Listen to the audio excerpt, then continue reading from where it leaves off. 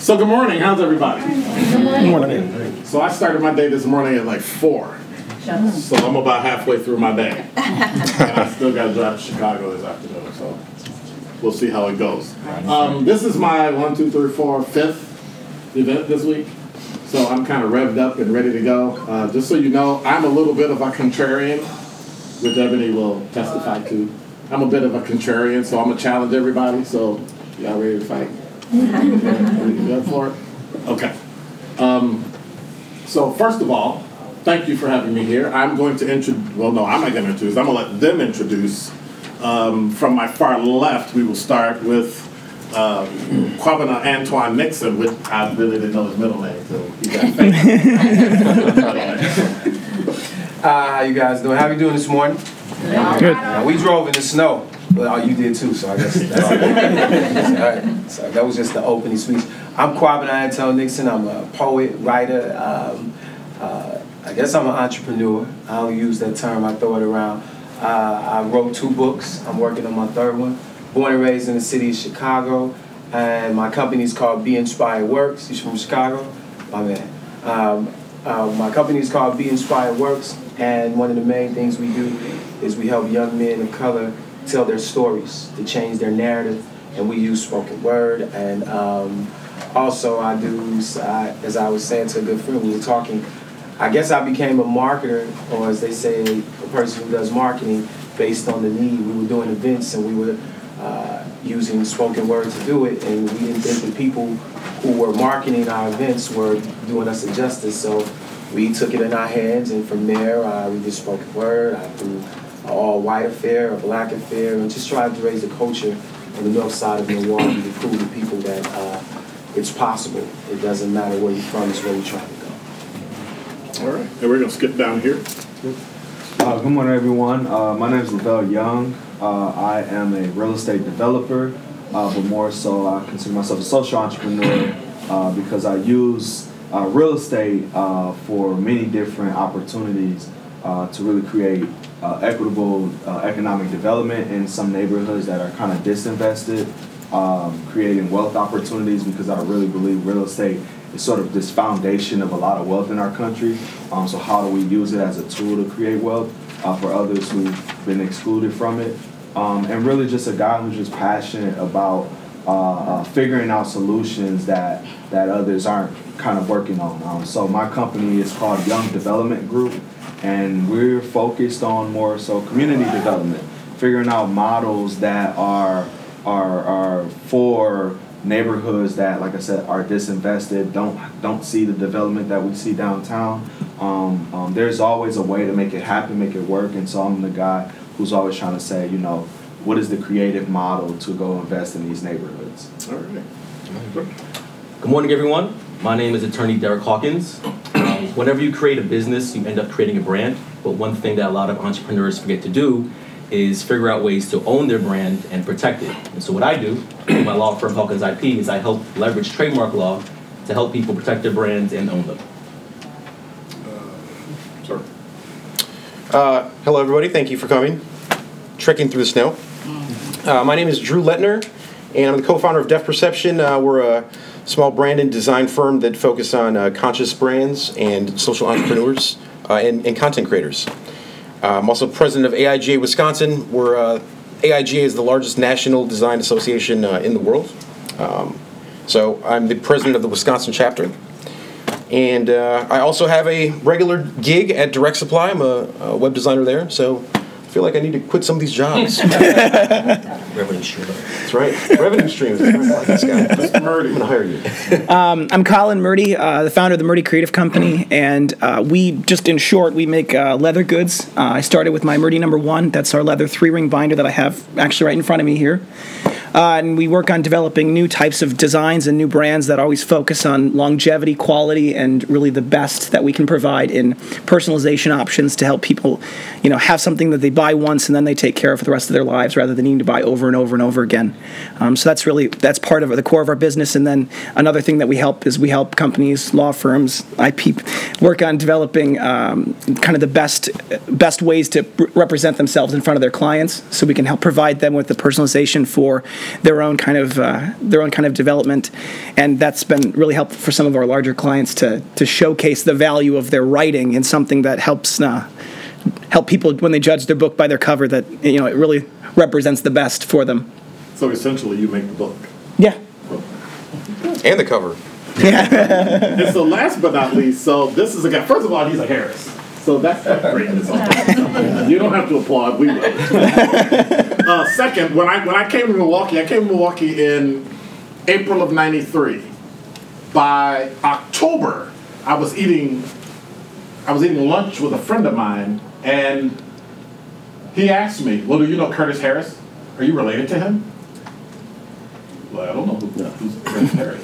The problem was, everywhere I went, somebody asked me, hey, do you know Curtis Harris? I came to find that he's one of the, what we like to call our resident elders in business, so that if there's any growth, if there's any business, is there any sector that you need information about, when you need an advisor, politically, economically, intellectually, you have to find Curtis Harris. Well, I'll let him introduce himself. Wow, that's quite an introduction. Good morning. As obviated by what you can see, I'm the oldest in the room. But I've been through a lot of activities that relate to what you are trying to do.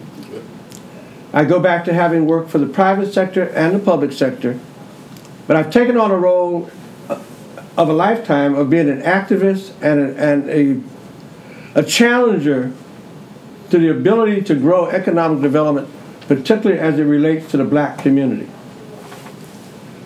I go back to having worked for the private sector, Boston Store, We Energies, public sector, the city government, a number of times, including the first job out of high school, was as a library aide at City Hall in what is now the Municipal Reference Library. Over the years, I've helped develop some of the programs you will end up using. I literally challenged WIBIC to its existence back in the early 90s because of some factors that may come out later if you want to hear them. I created an entity along with two other people called Milwaukee Economic Development Corporation, which you may be aware of. It had been spun off by the city and kind of drifted to the private sector. I've been a creator of a number of other entities that I suspect that you're aware of. I've been board chairman of a couple of them. I was a coordinator for minority and disadvantaged business for the Convention Center when it expanded in the 90s, for the Kohl Center when it was built in Madison and starting in 96, for Miller Park from 96 to 2001, for 875 East Wisconsin Avenue, the parking deck on Jefferson, 788 North Jefferson. I've worked and been involved in those activities as a person or company that would make sure that disadvantaged businesses had an opportunity to get a piece of the action. So as we sit here and discuss this morning, I want to say I appreciate being allowed to come to this particular kind of meeting, and I will try to be helpful as much as I can. So please put up with the possibility I may suggest an avenue for you to take to do what you're trying to do, because I know how that path was created. I know who's in the middle of that path or who's sitting on the side of it, and I know what the end of the path ought to look like. Thank you. Okay, thank you much. I want to clap. Yeah. So what we'll do is take about a half hour. We're going to let them talk. We're going to ask questions. Then we want to kind of open it up to see whether or not you need any real direction in where you're going and what you're trying to do. I think coming together has to be a time where you leave with at least one or two kernels that can make you take one step further to your goal. So with that, my first question, I only have a few questions. I only started with like two, and then it kind of morphed into. So really, it's kind of for everybody. So it'll be kind of a free for all. So jump in where you fit in. But what's the most pressing challenge? Anybody here running a startup? Anybody here trying to start a business, running a business? What's the most pressing issue for a startup today? Getting clients, I'd imagine, so you can actually make money as a business. So you can actually make money. That's the big one. Yeah. To execute whatever that passion was underlying your decision to make the business in the first place, right? So how'd you overcome that? For me, it was clarifying my message. And honestly, that didn't come about until I had my practice open for about 3.5 years. Wow. Yeah, so when I first opened my practice, I was more of a generalist. I pretty much did everything from criminal defense work, family law work, business law. And I noticed that it was very hard for people to identify what the hell it was that I did, right? Derek's an attorney, but he might be able to help you, but we're not sure. But it wasn't until I was able to really hone in on, okay, my background is intellectual property. I'm great at trademark law. That's what I understand. I noticed that I have the best conversations with my clients and I'm able to help them the most in that area. Maybe I should just do this exclusively, right? But with that comes the fear of, well, I'm leaving money on the table by not servicing these other people who come and say, oh, well, can you do this contract for me? Can you do this copyright issue? Can you do this family law case?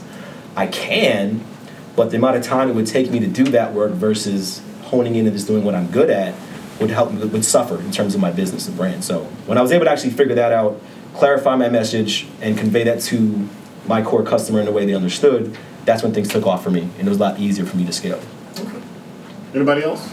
Pressing challenges for startups. I mean, I think what kind of rolling off that, it's difficult in some ways when, you know, you've got an idea or you're the person who's developing new products to try to stay focused on the good things that are working and to not kind of go down the next path. And there's always a million different things you can do. And when you start something new, it's exciting. Everything on the table is there for you to try. Right. And I think it can be difficult at times to say, okay, I gotta hone my energy on a specific direction for a little while, not forever, but for a little while to cultivate something and to grow it rather than try to spread yourself too thin, doing everything all the time. And I think it leads to you feeling overwhelmed and confused, and sometimes you feel like you're the only one fighting the battle. And I think that can be really hard on people in the long run when they're trying to solve the crisis of why am I so stressed and nothing's happening. Okay, and so we got the what, but then how? How do you do that? Like, how did you make a decision to not be everything to everybody, but to do this? I would say, just to kind of piggyback off what you're saying, I think niching down is incredibly important because it allows you to focus. It allows you to become a specialist at a certain thing instead of spending time doing all these different things. That makes you kind of a jack of all trades, master of none. But niching down also relates a lot to whatever your competitive advantage is, and that has a lot to do with your personality and what you're niching down on. For me, it took me like several years to realize that you guys probably know this already, but I'm hilarious.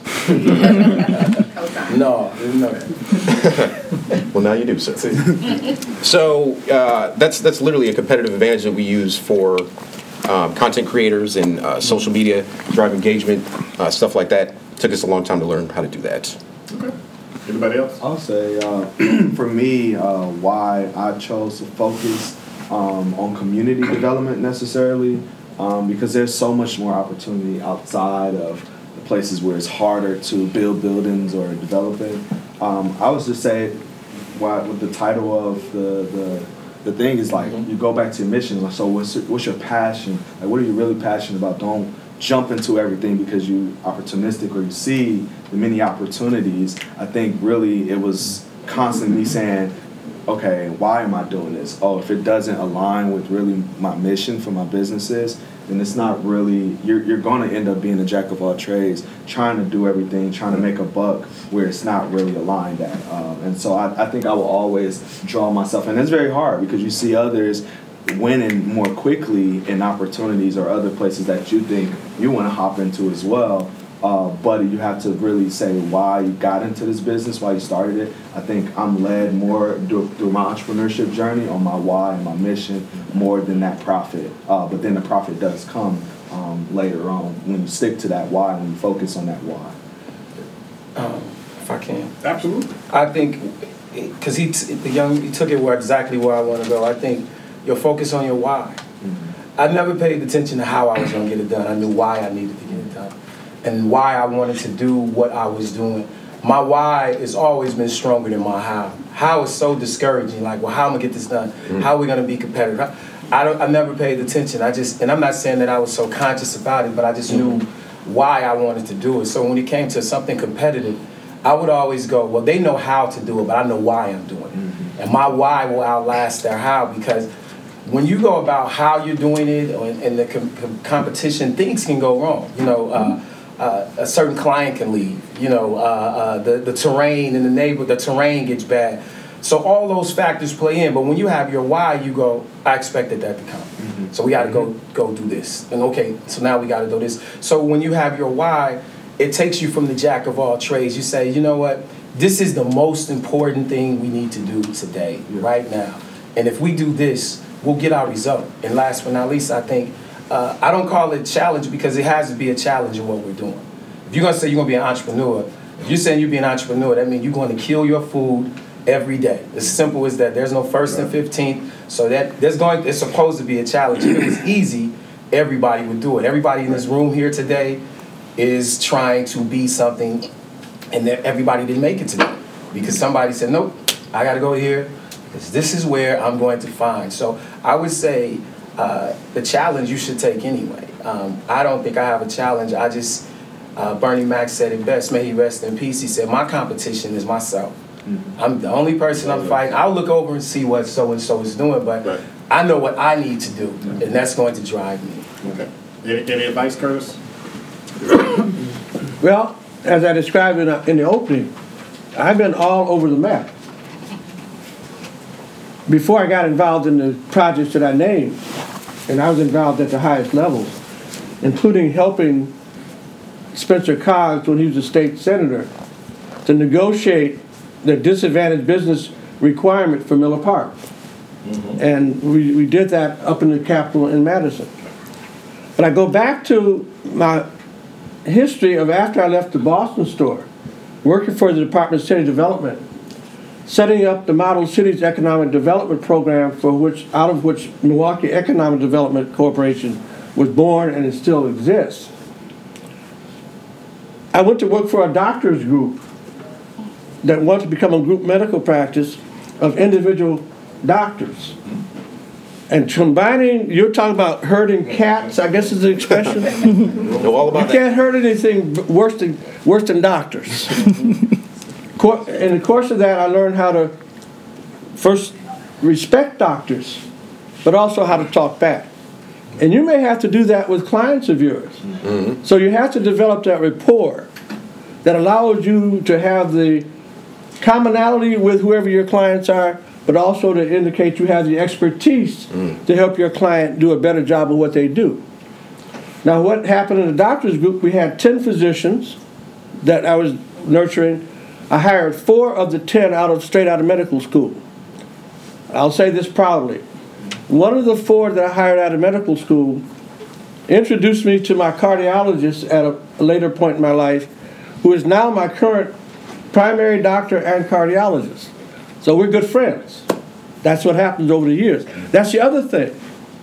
Don't hesitate to remember the names of people you worked for in the past, because you never know when you're going to run into them again in either the same situation or a different situation where both of you can get benefit from it.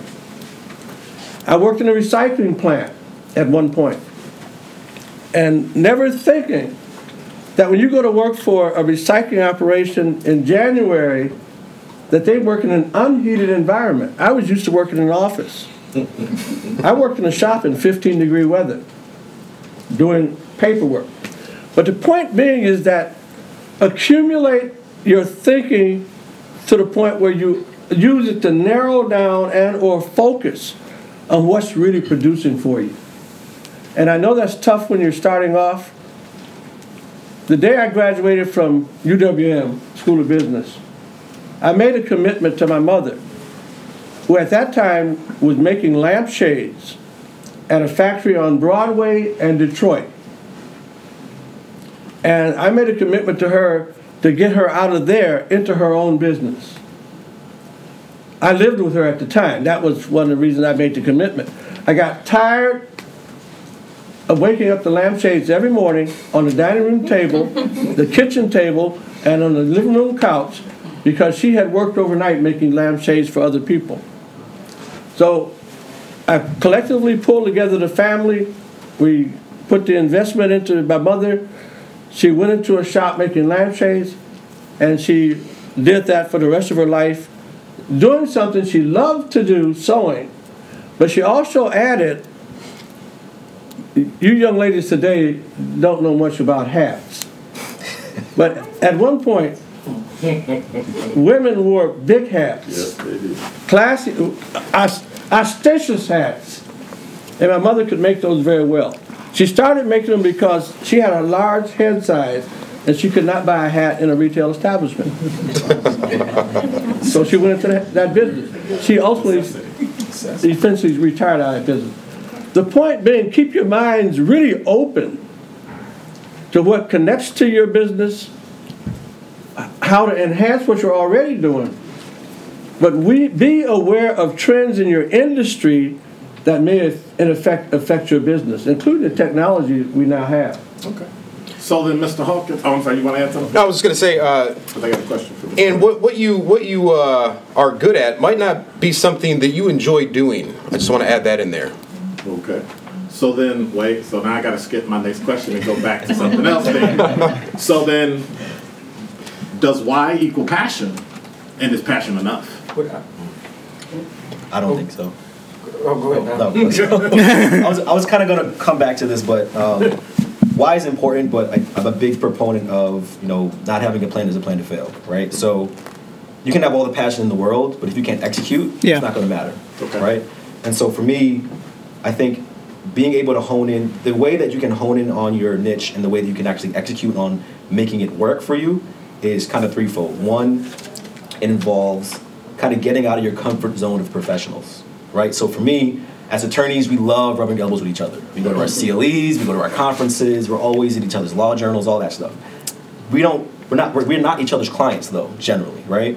And so one thing that I noticed was I'm spending all this time with attorneys, not enough with my actual type of clients. And so for me, what I did was like, okay, well, the majority of the people I interface with are involved with branding, right? So I generally deal with the CEO or the owner, and I work hand in hand with the marketing department. Maybe I should go to marketing conferences instead, right? Because these are the people who are going to be actually hiring me at the end of the day. Okay. And so I put myself there, outside of my comfort zone, right? And then so apart from that, mining your community, mining your network, and mining your clients that you already have. We should plan an event together. IP attorneys meets designers. I'm with it, man. All right, Let's do it. Network. That's right. Your clients are generally, at least for me, a lot of my business is repeat business, right? You do a good job one time, they come back to you, they refer their friends and everything like that. So I think a lot of times what ends up happening as a business owner is you're so concerned about bringing new revenue in that you forget about the revenue that's already there, right? And so I think focusing your energies on, okay, how can I make sure that my clients have an amazing experience so that they become my biggest ambassadors and bring me business on their own. So I don't have to invest as much in marketing. I invest on building relationships with my clients. I invest in doing good work so that once the job is done, these people are going to go out and say, you know what, Derek did an amazing job. Hey, you need a trademark? Call that guy. Hey, you need a trademark? Call that guy. That way you have ambassadors out there for you. And then just building deep expertise and deep knowledge. The vast majority of things that I've learned as an attorney have nothing to do with law, to be honest. And to be honest with you, law school itself teaches you more so how to think like a lawyer and less how to be like one. And so for me, the vast majority of my knowledge, expertise has come from just reading, learning from others, and reading non-legal literature as well. To the point, to my original point when I was talking about kind of clarifying my message, I read this book called Building a Story Brand by Donald Miller that revolutionized the way that I build my website, I market to my clients and everything. It has nothing to do with law, right? So if anything, the 3 points are getting outside your comfort zone and at least networking with the people who are actually going to be buying your product or buying your service, not necessarily your own competition, more or less. Mining your clients and your network, and then just building deep expertise. Sounds like the passion comment is coming. And you said, what did you say? I just want to clarify. So does why equal passion, and is passion enough? Why does equal passion, but passion isn't enough. We clearly know that. But I will say this, your passion will lead you to learn is what my man learned. Meaning that That's true. when you're excited about something, and I can use the example, as a man, when you're excited about a woman, you're going to find out everything you need to know. Am I right? About this woman, who she hangs with, what she likes. You'll find out anything. If you play sports and you want to be, when they say he plays with so much passion, right? Passion is a hot moment. It's like going to church if I can. It felt good. Oh, man, this was love. Now, That's for that moment. Now the consistency after that passion is what's going to take you far. Because we can all get passionate about it, but as he said, where's your profit from it? Or, because I'm funny with this term, entrepreneur. Do you understand what I mean? Like, when a word becomes a word, it becomes a new word, the new buzzword. Right? Oh, I'm an entrepreneur. What do you do? Oh, yeah, I'm a broker. Oh, yeah, you're right. And then you say, well, what do you do? Oh, I'm an entrepreneur. What do you do? Oh, I'm an entrepreneur. Well, how do you do it? I'm passionate. And you're sitting there like, I didn't get nothing out of this, no problem, right? It has to be something attached to what you do. That's why I say, I'll give you my why, no doubt. My why will get me going. My passion is the fire. But then as he said, what's the plan, right? It'll take you to places where you go, well, that didn't work. If you don't have passion, you'll go, I quit. But if you got passion, you say, that wouldn't work. We'll go to this way, right? Another thing I would say, so you can't just have passion. But I will say this, you cannot have anything without some passion. When he said something, I heard somebody say something about trends, right? I've always been scared of trends. Why do I be scared of trends? It's good to watch, okay, in the stock market or places in this. But if you're really good at what you do and you believe in your brand, you go, no, I'll set the trend. I've always been one that said, no, that's what they're doing, because I say whoever does it first wins. So if I'm watching what they're doing, nah, not so much. We're going to do this over here. Why? Because if it's a trend, when it's popping, everybody is on it. And when it's done, we offer that, right? So I believe you got to have passion. Passion will make you stand out amongst the crowd. It'll say, as he was saying, the it guy, right? You do have ambassadors, but I'm a firm believer in that term where I don't know the certain biblical quote, but it says a man's gifts will make way and put you in the room with kings. If what's inside you already have. Somebody in this room will walk out going, I think I'm going to try it. And I would say, take the risk. When you ask what's the challenge, I think age and the risk factor plays, well, if I leave this job, I may not have this money. The biggest threat, excuse me when I say this, I have to say this. I was listening to Dr. Miles Monroe. If anybody gets a chance, Dr. Miles Monroe is probably one of may he rest in peace, one of the most influential, powerful speakers I ever heard. Dr. Miles Monroe said the enemy to passion is employment. Because when you listen, and I'm not knocking, because work ethics counts. I've worked, as he said, I'm a West Side boy from Chicago. My work ethic has got me where, but what I'm saying is the employment piece. When you're a boy and a young man in school and you're saying comfort. Yeah, the first thing our elders said, you got to go get a job. I said, well, I want to be a writer. My uncles were hardworking men, writer, right? I want to write. I never knew a writer, right? I didn't know any. So what I'm saying is that I worked, I taught, I was a good teacher, but the passion of the employment, like I woke up on my 30th birthday, I'm 49 years old, Lord willing I turned 50. I woke up on my 39th birthday, 30th birthday, and I was like, I can do better. They tried to throw this great party. They offered me a job. I did not go back to work that day. I resigned. I said, I can't. Because I knew if I would have went back in the building, I would have never left. So employment is the biggest, and I'm not telling anybody to quit a job, but what I'm saying is you got to find it. If I'm working your dream, I'm not working my dream. So let's flip that around. Did you have a comment? Or? Yeah, I think,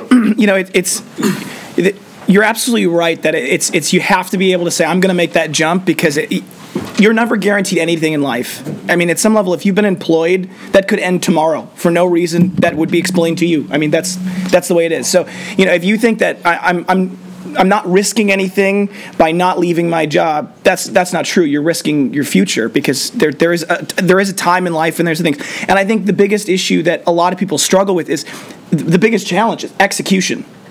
You can watch all the videos on YouTube of people doing push-up and lifting weights, but if you don't do any sit-ups, you're not going to get any, you're not getting anywhere. Execution is the only thing that really matters in the long run. Develop and deploy has got to be the name of the game. You got to develop the strategy, and then you got to execute, and you got to just execute constantly. You just got to constantly and consistently be working to the next thing, and the passion can fuel that. But if you're all here, I would imagine that you already have that passion, right? Nobody sits in a room and comes to a conference unless they're passionate, right? So you're here, you've got the passion. What's missing is the next step of deployment. And at some level, if you are working, right, you always want to say, okay, I want to start my side hustle, and then I want that to take over and become my full-time job, right? That's the goal, right? That's what I did. And I'll say that how you do it is you start with something you can manage.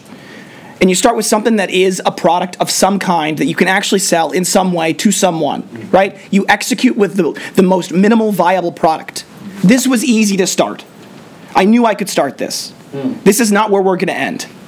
I've got a line of products that are going to be coming out. There's so many things that I had. And when I started the company, I had that dream. I knew what the product lines were going to be. I had, all of these things that I wanted to see happen, right? I have all of these ideas. I knew I needed to start with one because the cash flow mattered. Getting something in the door to start mattered. And then you build on it, and you build, and you build, and you build, and you keep working on something new, and you start to develop, and you build strategy, and you build brand, and you show people that it's not just about a good product, it's about a good brand and a community, and developing that community around your brand. And then all of a sudden that execution begins to fuel other things, and it begins to all of a sudden lead to other expectations. And I think the thing that you have to be aware of as an entrepreneur and someone with passion is you have to ignore everyone else. Because everyone else will tell you, I don't know if that'll work, right? Especially if they have a day job. Exactly. I love my parents desperately. I love my mother and father. They provided me with a great life growing up. But Very few parents look at their children. Parents look at their children and go, "Yeah, you should quit your day job." If you're waiting for that to happen, if you're waiting for someone else's permission, you're never going to get it. You got to go prove it. okay, so then with that, what's the one misconception you took into your startup then? And then I thought that I was going to be this massive big hit right away. I thought immediately I got the greatest product. I'm going to be awesome, right? Like I'm going to be able to retire. Just the hall. Yeah, absolutely. I'm going to retire in December. It's going to be great. And that's where it's always slow. It's every day is an uphill battle. It's like walking up a mountain in the deep, thick fog. You have no idea how high you can go. You have no idea how far you've got left. You've got no idea what's coming up next. And there are some times when it flattens out a little bit and you can go really fast and really far, and all of a sudden you're bringing in tons of money and it sounds like, you're like, I did it, I'm great, right? And then all of a sudden you hit a stop, you're walking through, all of a sudden you're back in the mud, right? And you have no idea how far you've got left, right? So I thought it was going to just take off, and I was going to be able to, fund this trip and build the business school and all those other things. But in reality, it's never that simple. And the thing my brother told me when I was going to college, and I didn't realize how valuable it'd be for the rest of my life, is he's an aerospace engineer, right? And he goes, there's the universal law of pi, rule of pi. Everything takes 3.14 times longer than it should, at 3.14 times the complexity and 3.14 times the expense. Every time I think, it's not going to be that way. I've been wrong. So I'm starting to realize maybe I can't fight this, and I have to plan some more margin in my life. Lavelle? I'll say, going back to the passion piece, the passion, like we all, I think, agree on, is the fuel to get you to the profit.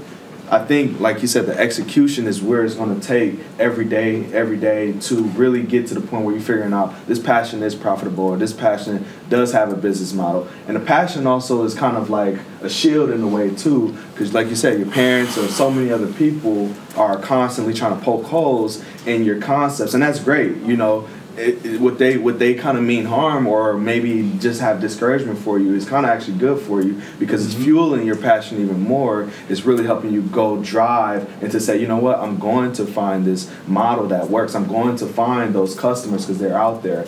A little bit about my entrepreneurship journey, I started about 2.5 years ago, where I identified my first project as a developer, which was the Martin Luther King Jr. Library.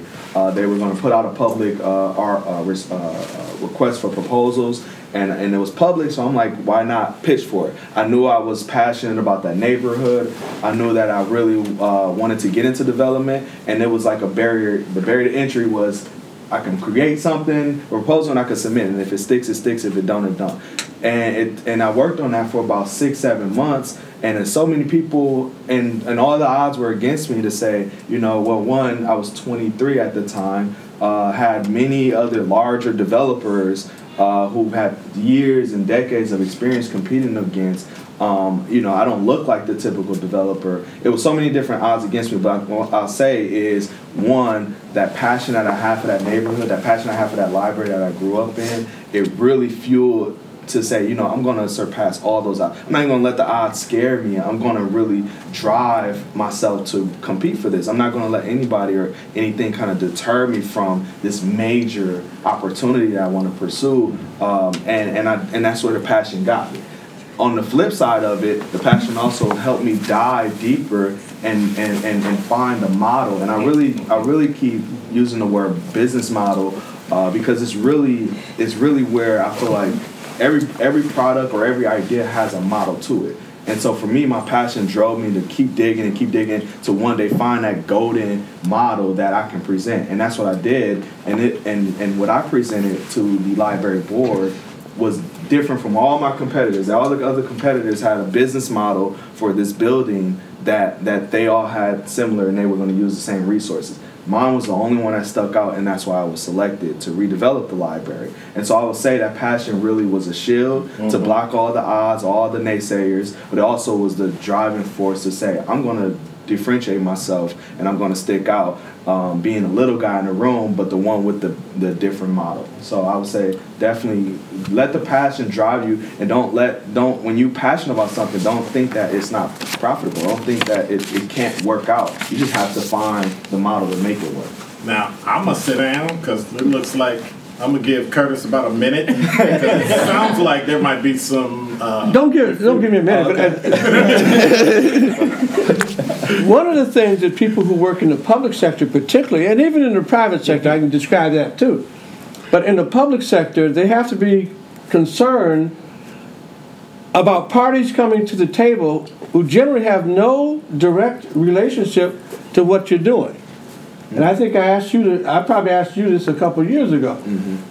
Because the question I ask any developer that comes into the inner city of Milwaukee is, how are you going to get this project done, and who are you going to hire to help you get it done? And are you going to hire black-owned businesses to be part of what you do? I asked the question of Melissa Goins at 4th and North. I asked the question on yours. I asked the question on any project of that because I feel I have the right to do that. And so far, I've gotten away with that. But I also, when I come to the table, and what I do, I try to bring a resource to you so you don't have to go out and either create one and or say I can't find one. I will help you find one as what I do because I've gotten paid to do it. Now, let's go to Mr. Hawkins. Oh, I was going to go back to... No. Here. If you notice on the board, I'm listed as Milwaukee Black Business. My daughter created a website that categorizes black-owned businesses in Milwaukee. She was generous and made me the president of the company. She's the chairperson and the CEO. You were featured, if I remember correctly, on our website at its beginning for a long time. That's what we want to do. We want to help you get exposure. And to be honest with you, as an entrepreneur, we've run into some headwinds that she is currently trying to market the website to agencies like the African American Chamber of Commerce, Wisconsin Black Chamber of Commerce, or some other group that has the time and capacity to run it. Because at the time she created it, and you may run into this too, because you're doing this in Milwaukee, but you may decide to move somewhere else for a moment. And then how do you carry that, what you do, to that other place? She lives in Minneapolis. She was going to move to Milwaukee, but the arrangements got hung up, and she stayed in Minneapolis. So now she owns a website about Milwaukee black businesses, which she expects her old dad to run. And the old dad has these moments that he might want to run it, but more moments when he just chooses to not do it. So we're in the middle of peddling that website. I'll just share that with you as an entrepreneur because she created it. And one other thing I think that you brought up, and I thought was really interesting, and everyone in this room is like different ages. We have a really nice spread, and one of the things I think that is a big deterrent for people trying to step out into their passion and to turn their passion into profit is that they're afraid that their neighbor is gonna judge them. Right? They're afraid that how can I be a 45-year-old and start my own business when every other 45-year-old has got the house and the cars and everything? Like, 45 old? Well, yeah. I mean, I'm 24, so you know, it's as I say, but that's my point. I think at some level, it's like it does ignore. You have to use your passion to say, you know what, I'm going to ignore the fact that it's going to look like I'm taking 2 steps back. Haters gonna hate. Yeah, you got to ignore that. You got to use your passion as blinders in some way to let yourself say, okay, you know what, it's okay it's okay that my life isn't like their life. You have to use we're talking about like the 9th and 10th commandment here. You shall not covet, right? That's simple. Don't covet anyone else. Focus on your own stuff and do it because you love it. And ignore what everyone else says, because at some level they don't know your circumstance, they don't know your context. No one knows. You should follow your passion and not let fear dictate.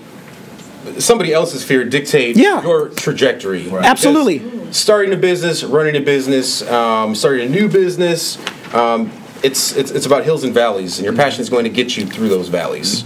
And there's no talisman to how this is supposed to work. There's no rubric. This is exactly how you have to be an entrepreneur. Yeah. And I think we get lost in this trap sometimes where we're comparing our journey to others and saying, well, because I don't have 5 million followers on Instagram and I'm not running in a boat, I'm a crappy entrepreneur. It's like, no, not true. That person might have bought followers and rented the boat for the day. Yeah, absolutely.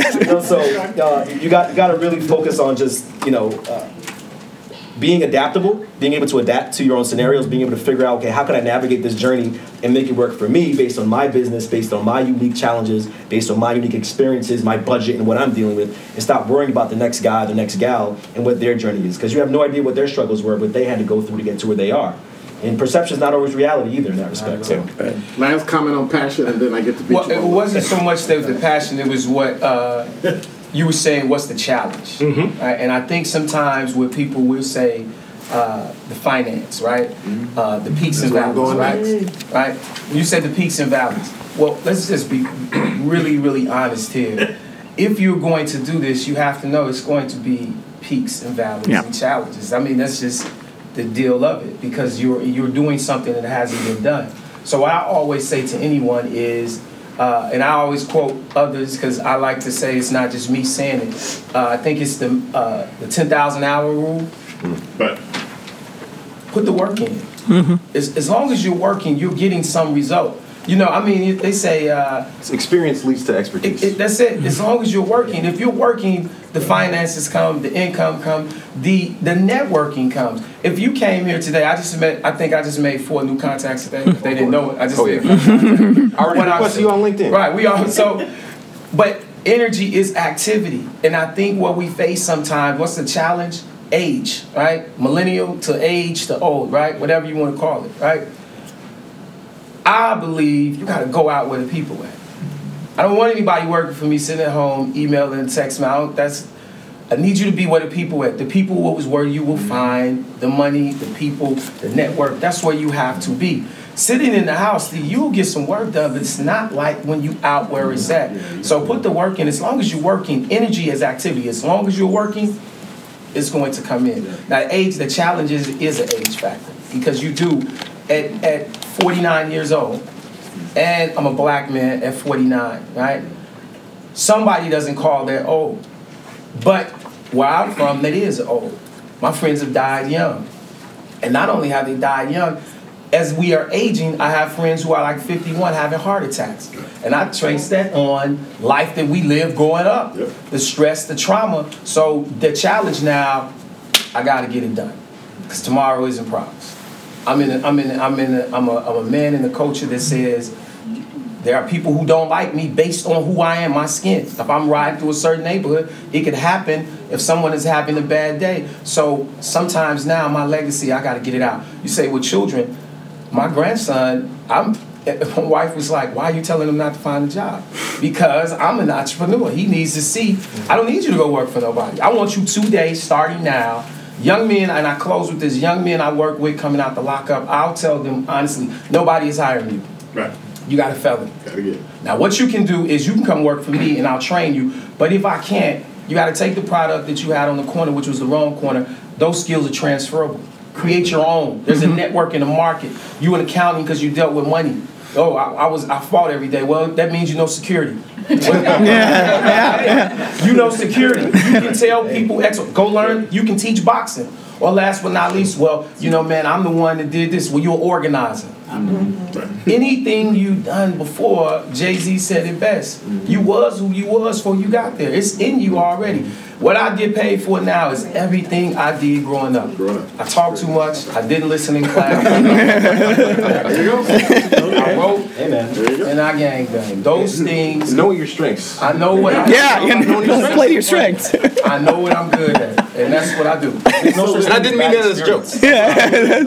So then these ladies were smart enough, Kenita and Ebony, to say passion into profit. So Right. we talk a lot about passion. Right. But then there's some technical nuts and bolts thing Yes. that you have to do to get to the into profit. Yes, sir. And I've heard a lot of places talk about, oh, this is great. But how do you stay motivated to get to that point? And so my question to you is, how did you figure out your revenue model? It's great to say, I want to make money. It's great to say, I want to hire people and help them. But how did you figure out, how do I build them? How do I do this? What's my overhead? And how did I get to profit? Because we could talk about starting businesses and running businesses and the motivation and the passion. That's all great. But when I'm sitting there, and I think I said it the other day, and when I'm sitting there at 2 o'clock in the morning, and I got to figure out how to get this stuff paid and how to make money, how did you figure out your model? Yeah. Yeah, Keep it lean, man. Yeah, that's why the word I keep using is the model, right? But the model didn't start from the beginning.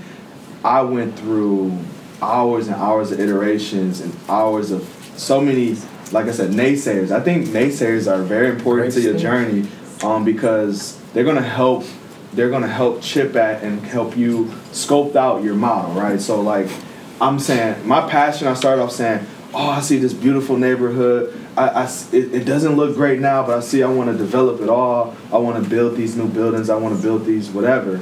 And that's good. That's all fine and dandy until you get in front of a banker and you get in front of an investor. And they're like, okay, you serious? Like, no, go back and do this. Change this factor or change this variable. And I say, okay, well, I'll fit that variable into a new model, or I'll fit that factor into a new model. So I'll go back and forth to, like I said, the naysayers, or not even always naysayers, but just people helping you refine your model. So I've eventually got, and it's always a working model. So I'm always getting to a better and better place. But I'll say to really get to that profit place from dreamland to actual practicality and actual execution of something that's agreeable from the financiers or the investors in business, I think you have to go through many, many hours of iterations of that model and many, many, many meetings to let people have the opportunity to poke a hole through something or see a perspective or a variable that you might be missing. I want to add to that. I'm a designer, so math and accounting stuff is not my strongest suit. One thing you can do is you can find somebody who's really good at that. Okay. That's important for scaling your business no matter what.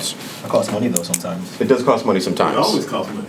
It costs money to make money. The other most important thing is, I live on the north side of Milwaukee. I was raised in Milwaukee, and poverty mindset is something that has probably plagued me in more ways that I really understand until I really started thinking about it actually recently. And how that affects your profit is undervaluing. Sometimes you're your own worst enemy. You're undercutting your own profit. You're undercutting yourself, and you have to really understand what your value is and what kind of value you're bringing to your clients or to a business. Because without that value, how do you ever expect to make money? I think to piggyback off of that, when you're creating something, I think it's very easy to. It ties into our initial conversation, but it's very easy to be all things to all people, right? So I'll use myself as an example. I want to be an attorney. I want to open a law firm. Okay, I'm just going to do everything because everything brings in money, right? But I might waste my time and bring in clients that require way much more of my time. Time is money. To get $1,000, right? That's in general. How did Right, you in general. make So rain? right. So what I did was it's about keeping things lean. Okay. And being very direct in terms of what you need and what you don't need. And managing those relationships, Right. because at the top, No, it's cool. Not to cut you off. Finish it. But at the top level of everything, it's all about relationships. Like CEOs, it's not about, they're not sitting there slaving over websites, designing them. It's they're managing relationships, and that is a job in itself. True. And that goes back to the value that you're bringing people and relationships. Business, every client relationship is like a date, is like you're dating somebody. You have to court them. You have to. I'm looking for components. Yeah. So before you even get You're there, looking like, for you the gotta bells and figure out- whistles. I think I'm hearing Before you general. get there, though, you got to figure out, okay, how am I going to objectively even run this business to make money? If I have Spreadsheets, if I have Google zero Docs. clients, so if I have zero Okay. clients, right? How do I get that first client? And how Correct. do I take that money and make from that first client? Correct. And then be able to run my business, right? How do I figure out how much money I need to charge? Right, So I so- can cover my overhead. Exactly. So profit, first you got to figure out, and expenses, a part of that all is doing at least a baseline of research for your industry to say, okay, what is the minimum what is the minimum amount of money I need just to run my business? There you go. Just to Find a professional association. Don't worry about profit yet. good one. Don't worry about, I need to have this much money in the bank. Don't worry about I have to pay for XYZ services. Figure out, okay, how much money do I need to just operate? And if you can figure that number out and keep that number as low as possible, then you can figure out how you can make money at the end of the day after that. But if you can't figure that number out and you don't know it Which is objectively, not about growth. we're not even there. Let me talk We're not even there about- yet. We're not even there right, yet. right, Yeah. right, We're right. talking about at a base level. If I don't know how much money it cost me to just run my business, I'm gonna fail at some point because money's coming in. I have no idea where it's going. Okay. You gotta be objective. You gotta be metric oriented and be data oriented to know exactly how much money comes in and how much goes out before you take a dollar and know where that money's going. And he said, I think my brother, I think you said it. You said it costs when you said find someone who can do that for you, right? Yeah. A couple of things I wanted to say. One is, yes, you do have to find someone, but I'm a firm believer. Before we say the number, because we're not talking growth. I just want to say this. Right. When you hot, they're gonna find you. Just begin.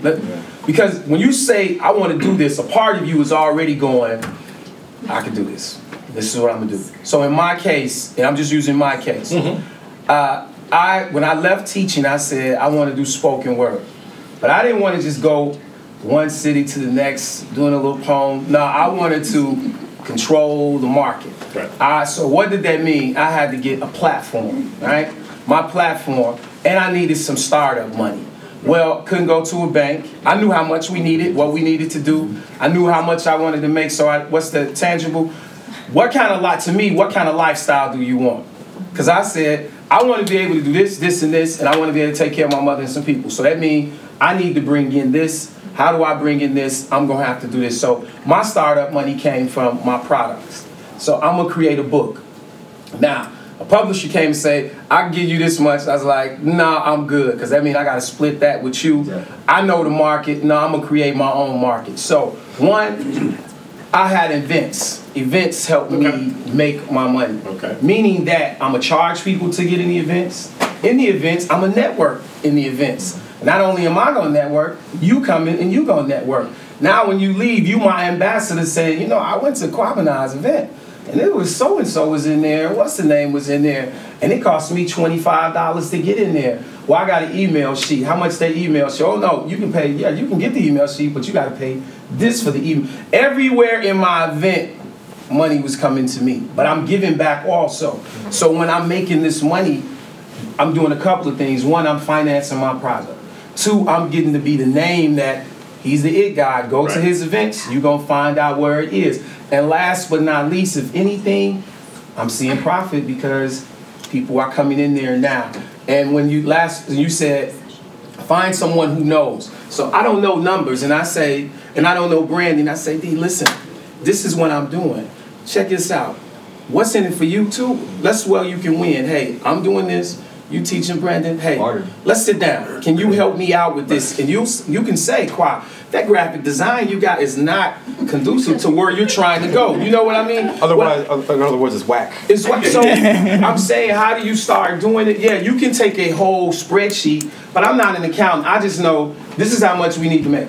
And you can say to me, Qua, that's going to be out of pocket. Okay, well, cut this. But we doing this.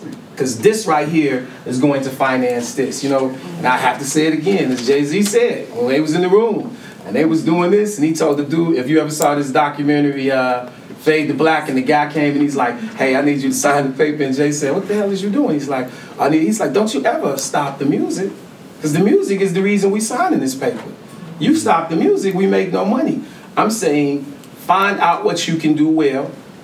Yeah, you know how much it costs, but you got to find out how you going to raise these revenues. Forget all that. I'm sorry. I'll forget all that. I need the expertise. Find how you going to get this money. You can go see them later. I knew a bank wasn't going to give us any money to do what we do. Right. I knew I wasn't going to. I've never had a sponsor, and I'm so proud to say that because if I had a sponsor, they got a control. I'm not saying I don't want one, but they got a piece of what I knew what I wanted to do. I wanted to start coaching. So I want to finance my coaching. Now, when they come and see me, I didn't come empty-handed. Don't go to anybody empty-handed. Yeah. Don't say, hey, say, look, I got 5,000 I created myself. Can you give me this? People will give you something when they see you already work. You invested in yourself. So, Colin, Another very simple thing you can do is find a mentor. Find a mentor. Small business administration, exactly professional where I was going. associations. Okay. and so I watched Colin go from student. I personally think he's crazy, but went from student and worked on an undergraduate degree and an MBA at the same time in 4 years, 18 credits a semester, summer, online, all that, and finished. Work. So in my mind, being in higher ed, I said, you're going to be tough to hire.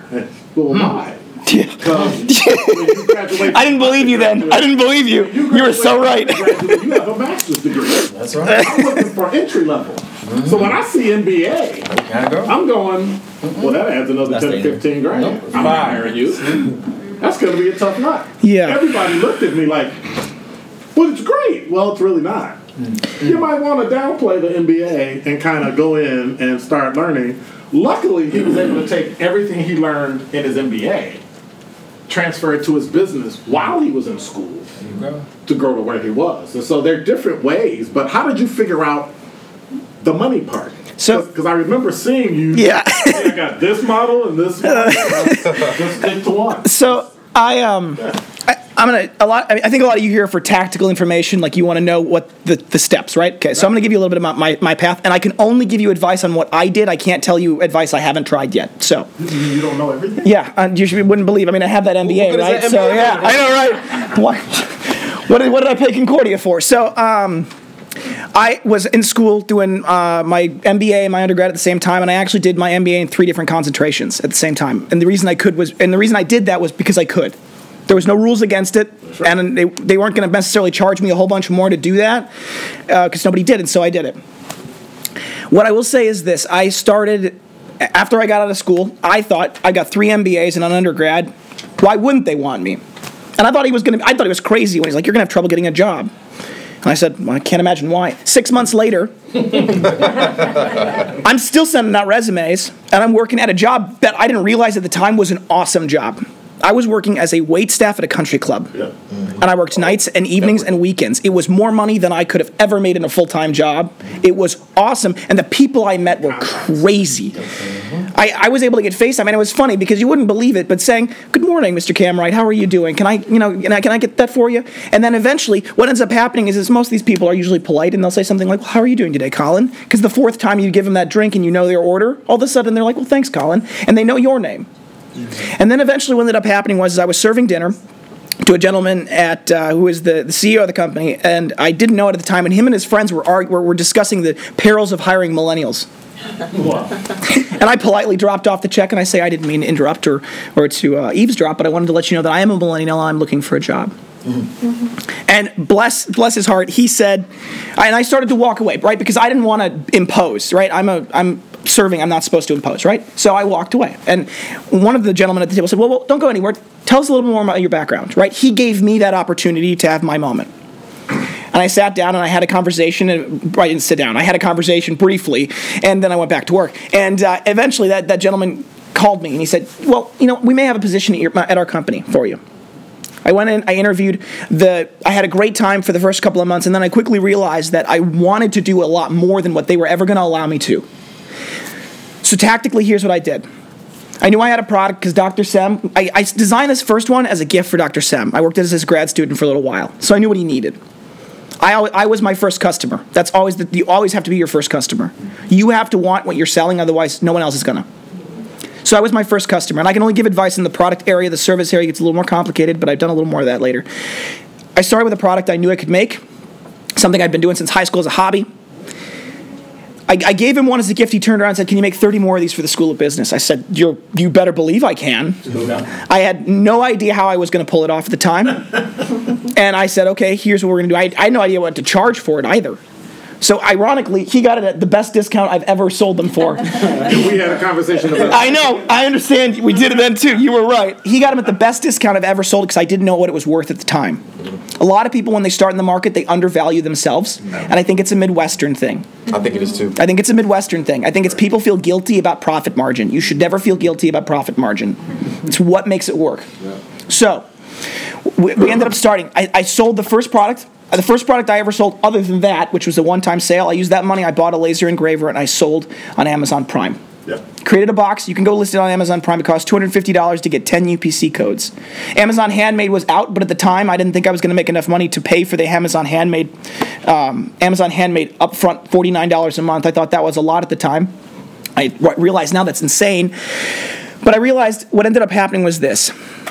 I bought 10 UPC codes. I figured out how I was going to package it. I bought the boxes from Uline. I went and Googled packaging. I watched. Amazon has tons of YouTube videos called Amazon Seller University. Go watch them. They're good because more importantly than Amazon Seller, the way they do it is the way everyone else in the industry does it. You want to be listed on Grainger, anything else, they are the ones that have some of the best, they made me grow up. They made me realize that I needed to have UPC codes, I needed to have packaging standards, I needed to have a standard carton, a standard box size, it needed to have a specific weight that I knew that I could tell them that I could ship it with, and I had to have all of these things figured out, right? So they taught me what I needed to know about how to set it up like an adult. Now all of a sudden, I have a product, I'm selling it on Amazon, I put it on Amazon for 3 days, it doesn't sell anything. So they're going, okay, well, I thought this was going to make me millions of dollars, so why is this not working? I sold one. You already rented the yacht. Absolutely, right? I pay my down payment on the yacht. So I'm sitting in my cubicle. It's February 18th, and my phone dings. It's my first sale on Amazon. Boom. All of a sudden, it worked. And I was shocked, to be completely honest, and to this day, I am still shocked every time a purchase comes in. Every time someone buys my product, I'm surprised. I don't know why anymore, but I still am. Because I assume that in one day, this is all going to end. I assume that tomorrow, this isn't going to work. So I started my first product on Amazon. For the first 6 months of our business, 90 to 95% of our business was done on Amazon. Almost none of it was done on our website. And then I changed the way we did our model. We had 300 followers on Instagram.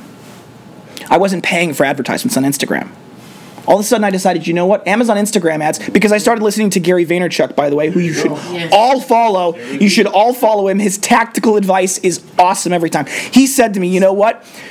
Your Amazon or Facebook and Instagram ads are underpriced. They absolutely are.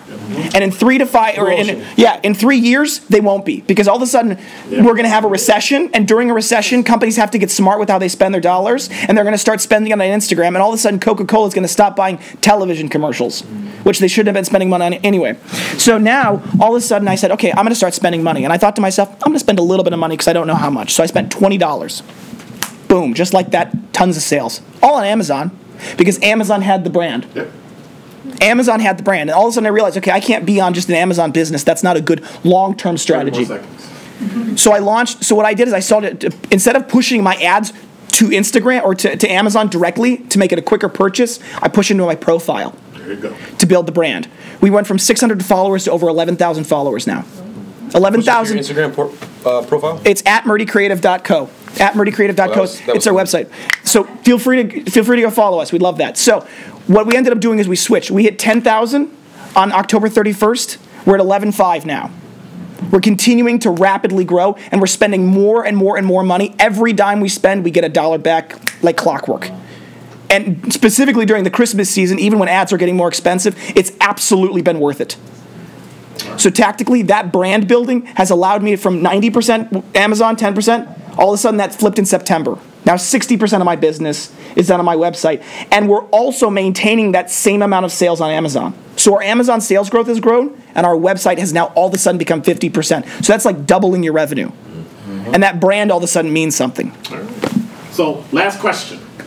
Good? Last question, and then we're going to let some audience... Yeah, sorry, guys. It's going on for a while. I'm going to go down the line. All right. If there's anything in your business, what do you need to automate, delegate, or eliminate? Just give me one. Automate. Oh, my God. So in development is so much... one of the biggest parts of development is really the financial model. So the performa is what a lot of developers use.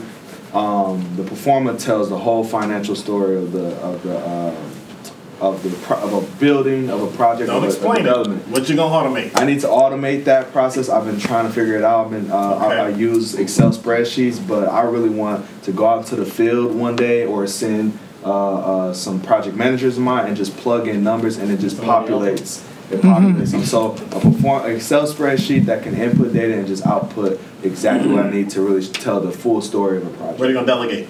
I'm going to delegate administrative tasks, really, when it comes to... What are you gonna eliminate? All right. What you gonna eliminate? I'm going to eliminate... Oh, man. That's how it was.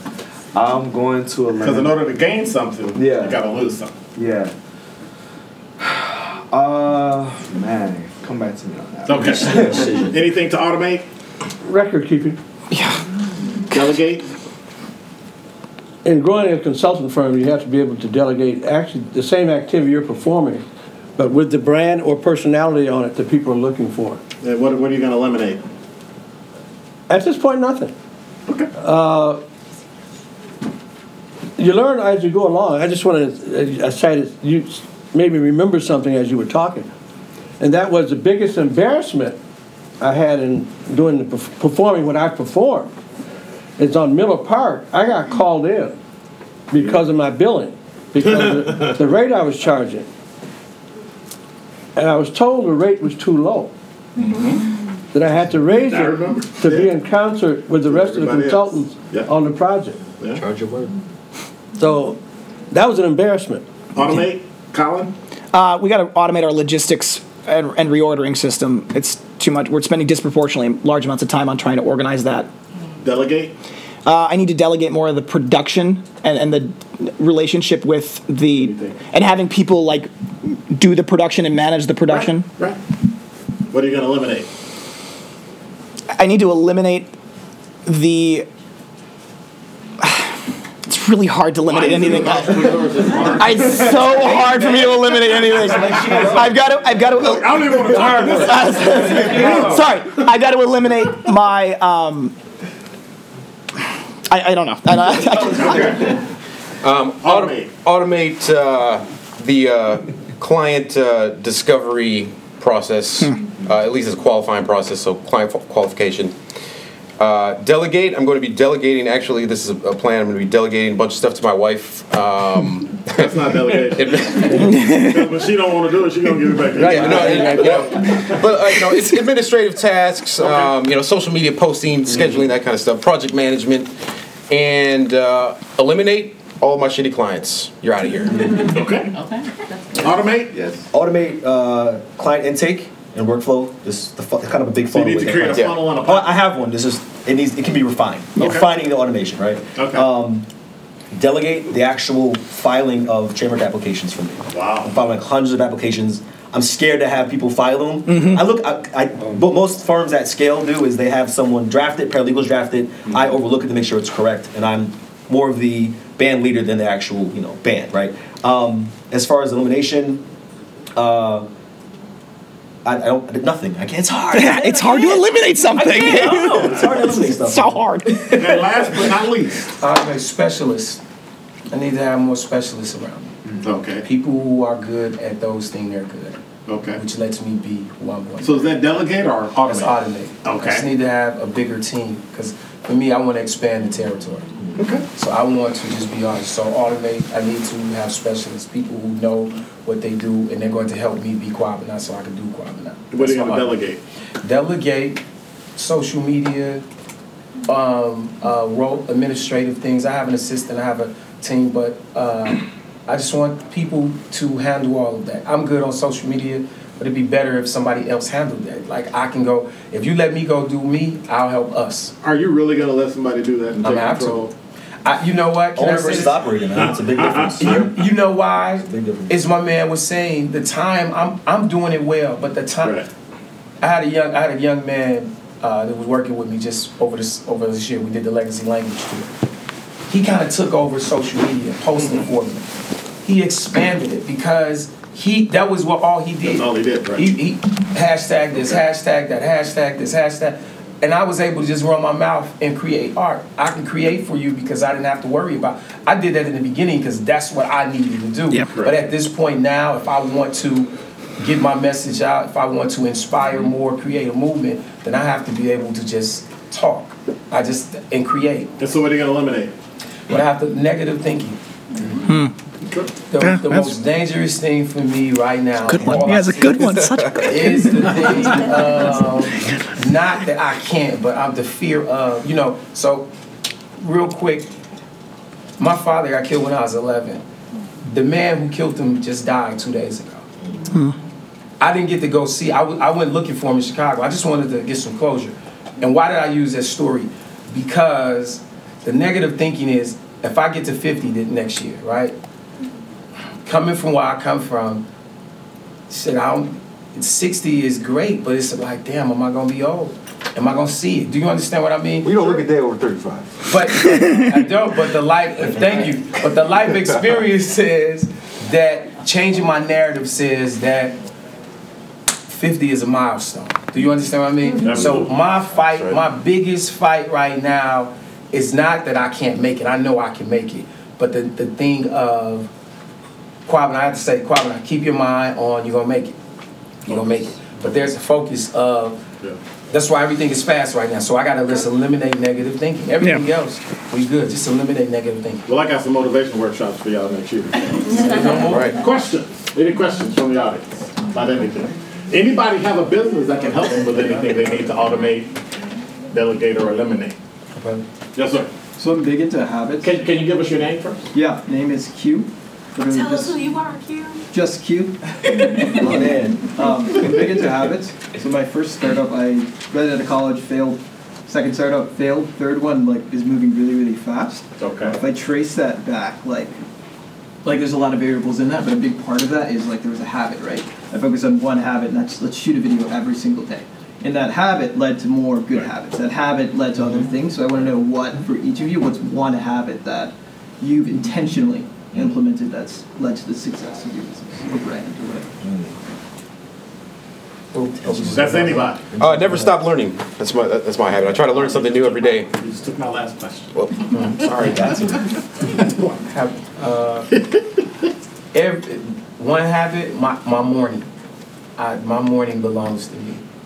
I have motivational message first thing in the morning for the first 30 minutes, write for another 25 minutes, read for another 15 minutes, work out for another. If it's any habit I've been good at, it's my morning. Whatever I do in the morning dictates my day. When I don't have my morning, my day is shit. Excuse my language. You gotta win your morning. That's my habit. Yeah. You gotta win your morning. Absolutely. Yeah. To me, it's two things: fitness. Just because if you can't keep care of your body, you're not gonna be able to have the energy to do anything that you need to do. That and zagging, man. Zagging is saying no, I guess, is the way. So I talk about seeking out no's a lot for things, and that applies to speaking to a client that has no intention of buying from you. So why divulge all this energy when you have no intentions of purchasing my product, purchasing my service? That's why you gotta automate that right, part. so there's a barrier that's like money. I want money to come up early in the conversation because if it's too expensive, okay, great. Well, best of luck to you. Let's not continue this conversation, right? But that applies to your time too, because you can't say yes to everything all the time. Certain things are not worth your time or your energy, so you need to know when to say no. So I make it a habit to say, okay, is this for me or is it not? If me going down this path, if it's speaking at a panel, if it's meeting with someone for coffee, if it's hiring a new client, if me doing those things is not in furtherance of my goals, then I'm not going to do it. Period. So. Well, I make it a habit to put or make relationships priority. I think in development, relationships are so key. So many players involved in a project, and making sure that I don't want to say never burning bridges, but I'm always valuing people in the relationship that I have with them. It's just very important. I journal every day, and I tell the narrative as if I was telling it to someone who would read it later. So I try to include details that I'll remember for sure. I include details about who these people are, because even though I'll know. And what I realize is that when I go back, and every so often I'll go back and read it, it's amazing how much progress you make and you don't realize it. Sure. It's amazing how far you come in such a short period of time, and that is so motivating and encouraging to say, you know what, I thought when I wrote this down that it was never going to get solved, that this was going to crush me, that there was no opportunity. And then 6 months later, you're like, wow, was I wrong? You know, and it's a really humbling and interesting experience, and that's why I like to do it every day. Any other questions? Yes, ma'am. Okay. So I just started my business. It's called Mariposa Studios, or Mariposa, or Mariposa. You can say it however you want. And people will, but at least it's easy to spell. My name's Lauren. I live in Delafield. I left an agency realizing that it was just burning me out, and I was actually a creative, not just a manager of people. And so I've just spent the last 4 months figuring out what I'm doing, and got my first client yesterday, so I'm really excited. Congratulations. That and just like play that every morning when I wake up. So my friend Emily and I actually started working together. She does amazing photography, so we've partnered where she's doing some photos of interiors that I've done. I'm doing interior design, event design, and branding. So she's been kind of trading services. I'm doing her house, and she's doing some photos for me. But that's kind of my question is, especially in creative realms, you have a lot of friends in those things. So how do you still have friendships, but draw a line of what's like a pro bono thing, what's a trade, and what is like now that I'm getting a profit, or now that I have my first signed client, how do I make sure I'm not taking advantage of Emily, and you know that we now, and not just you, but like how do we moving forward? How do I have contractors or friends, and where's the line with that? My man said it best. Let's have the conversation up front. Yeah. Yeah. Even if it's your friend, let's you know. I think it's it's best. Let's have, because as long as you don't devalue you. Well, but you know, what did he say? What did he say? I love movies. Carlito's Way. Fate will get you killed faster than a cold. Sure will. Let's have the conversation, not devaluing. Just like, hey, look, because if it's your friend, they know what your house looks like and they know what your bills look like. You're not my friend if you driving a Mercedes and I'm on the bus and we doing business. That's not friendship. I'm not winning. It's not. It needs to be a win-win. Now it can be where you say, hey, look, I want to do these things. I don't have a lot. What do I need to do? And the question needs to be each time to me, what's the win-win for both of us? So you can say, look, Qua, I want to help you with the branding piece. I mean, with the lawyer piece, but financially I can't do all that. But what can you do? I can do this. We'll work from there. Well, I got to speak and I got this and get vent. I want you to come speak at it. Okay, well, this is my fee. All right. Then we can either talk barter or we can talk pay, but let's have the conversation. Okay. That way, nobody loses, in my opinion. Okay. And you got to be willing to say, things aren't working out. Can we go back to being friends? Yeah. That's so hard. That's an impossible conversation to have most of the time. But you know what? There are times where, I mean, like one of my good friends is working on a new design that we're working on. It's super exciting. I am through the roof excited about this new design.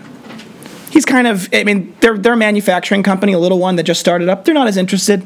He's a good friend of mine. That's why he originally got the business, because I thought he would be interested in it. We might have to have a hard conversation about that he's not doing me any favors at this point for sure. And I'm definitely paying him a lot to not do me any favors and not to be able to help me out, right? So there needs to be an honest conversation sometimes and confront people and say, look, we're friends. We've been friends for a long time.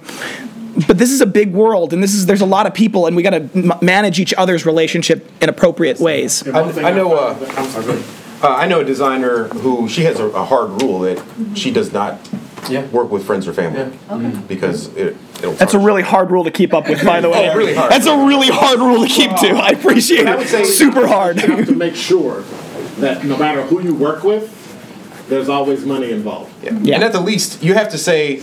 And it balances everything. It's got to be value on both ends for both people. And whenever you're charging somebody, you need to start with, here's what I charge people for this thing. That's right. For you, just so they understand what the cost is, like, because a project is going to cost either time, other resources, or money in some kind of way. So, hey, these are the resources that need to go in the project, and this is an investment in your business. So, and there's nothing like feeling bad when you gave somebody something that was worth way more than you got in return. Or cost you way more. Yeah, it costs you way more. There's a cost for everything. Oh, yeah. You may as well charge. Right? It costs your time. Right? Your time costs. I could be it's your friend. So when we say your friend, right? if we're friends, we supposed to look and care on how we gonna do this together.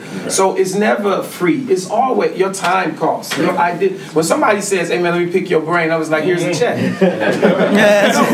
Really, because this, I mean, I'm really talking to you too. You're friends, but if you're my friend, you really supposed to say, "Hey, look, this is what I charge, and this is what we're going to do." Now, look, hey.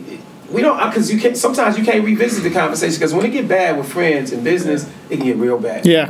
I'm not talking to you again. So let's make it clear. You can't have that. Well, you know what? I don't work with my friends, but you can say, "No, look, we can do this, but look, if this is this your has to be what it's gonna be." If you say I can't do that, let's be honest. You can only afford this. Because if it's your friend, you're gonna take care of your friend. You should, and your friend should take care of you. Your friend shouldn't ask you to do a project that costs so much money and time for little or nothing. That's not your friend. Right. Because you're saying, I'm going to stop working over here to come assist you. So you're really telling me you don't value what I do. Exactly.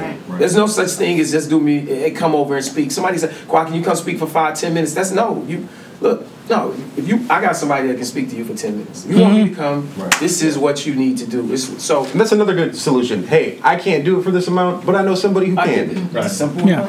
Just have the conversation up front. So I have a question.